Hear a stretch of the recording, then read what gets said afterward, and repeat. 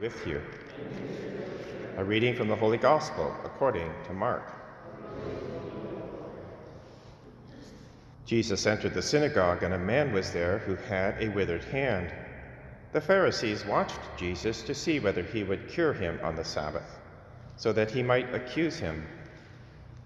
When Jesus said to the man who had the withered hand, "Come forward," then he said to the Pharisees, "Is it lawful to do good or to do harm on the Sabbath, to save life or to kill?" But they were silent. Jesus looked around at them with anger. He was grieved at their hardness of heart and said to the man, "Stretch out your hand." He stretched it out, and his hand was restored. The Pharisees went out and immediately conspired with the Herodians against Jesus, how to destroy him. The Gospel of the Lord.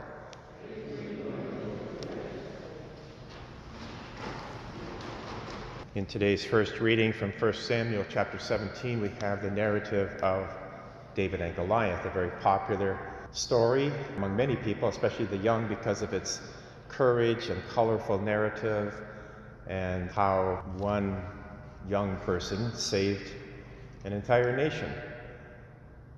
Goliath had been taunting the Israelite camp for 40 days, challenging at least one person to come out and fight him to determine who would win the battle. But no one from the Israelite camp had the courage to do that. But on the 40th day, David came in from shepherding the sheep in order to bring food into the camp, and when he saw what was going on, he was scandalized. And he said to King Saul, "Let no one's heart fail because of him," that is Goliath. "Your servant will go and fight with this Philistine." You imagine the courage this young boy had. Well, Saul says to David, "You are not able to go against this Philistine to fight with him, for you are just a boy, and he has been a warrior from his youth." But notice how David responds. "The Lord who saved me from the paw of the lion and from the paw of the bear will save me from the hand of this Philistine." Now, if we're careful with the details of this story, there's really some important lessons. David had been relegated to the fields to take care of the sheep because he was the youngest. No one else in the family wanted to do it, and shepherding was a very low occupation in the hierarchy of jobs at that time. So he was there in the fields with long hours, days, months, maybe even years, alone with the sheep. Not only was it demeaning, but it was dangerous because sheep attract predators. And all he had was his staff. Now, he could have said at that point, "What am I doing out here? I'm not going to risk my life for sheep," and then not take his job seriously. But he didn't want to do that. He wanted to be faithful to his father, faithful to God. So he leaned into his calling, even though it was very low, and he honed his skills at protecting the sheep, which means he would have been very, very skilled with the sling. And he didn't know what that would bring, but he was simply faithful to the circumstances that were present in his life. And now we know what happened. Not only was he honing his military skills and able to leverage them later on, but he was also spending much time alone with God in prayer out in the fields at night and day. That means that God knew David, knew his heart. His brothers, their hearts were far from God. They had other occupations and distractions. So when David comes into the camp and sees this spectacle, he's filled with God, and he has skills at fighting, and so he takes up the challenge. And that's why he says, "The Lord who saved me from the paw of the lion and the paw of the bear will save me from the hand of the Philistine." David had already been skilled at fighting off lions. What would be this one man, even though he was 7 feet tall and frightening, but not for David. So David said to the Philistine, "You come to me with sword and spear and javelin, but I come to you in the name of the Lord of hosts, the God of the armies of Israel, whom you have defied."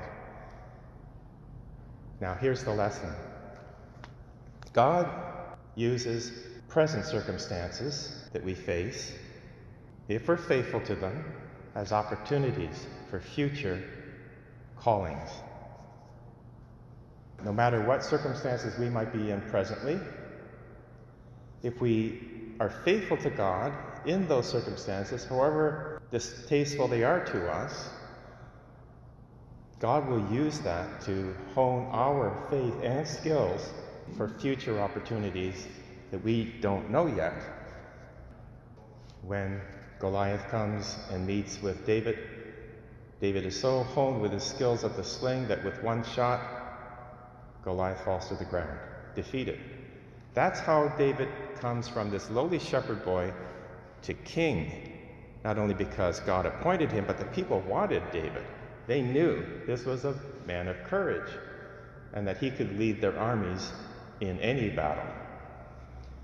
In the gospel, we have something very similar. Jesus lived for 30 years in obscurity in the know-nothing town of Nazareth, obedient to his parents, lowly profession of being a carpenter. Nobody knew him, but he was faithful, and he was, in his humanity, honing his skills, where he would be called later at his baptism when the Holy Spirit came upon him, and he was prepared in his humanity. Certainly, that humanity was united with a divine nature and a divine person, but in his human nature, he needed that time as David did, and he was faithful, and he was now ready to take on the Pharisees and the scribes in this situation where it's the Sabbath. There's a man with a withered hand. Scribes and Pharisees, they're indifferent to this man's suffering. They're only concerned about the Sabbath regulations. And Jesus has the courage to defy them, challenge them, and he says to the Pharisees, "Is it lawful to do good or to do harm on the Sabbath, to save life or kill?" But they were silent. Jesus then heals the man. And then we know the consequences. The Pharisees went out and immediately conspired with the Herodians against Jesus, how to destroy him. For us today, let's be faithful to our present circumstances and our calling with God, and let him hone our faith and skills so that we would be available for any task he asks of us. Let us pray.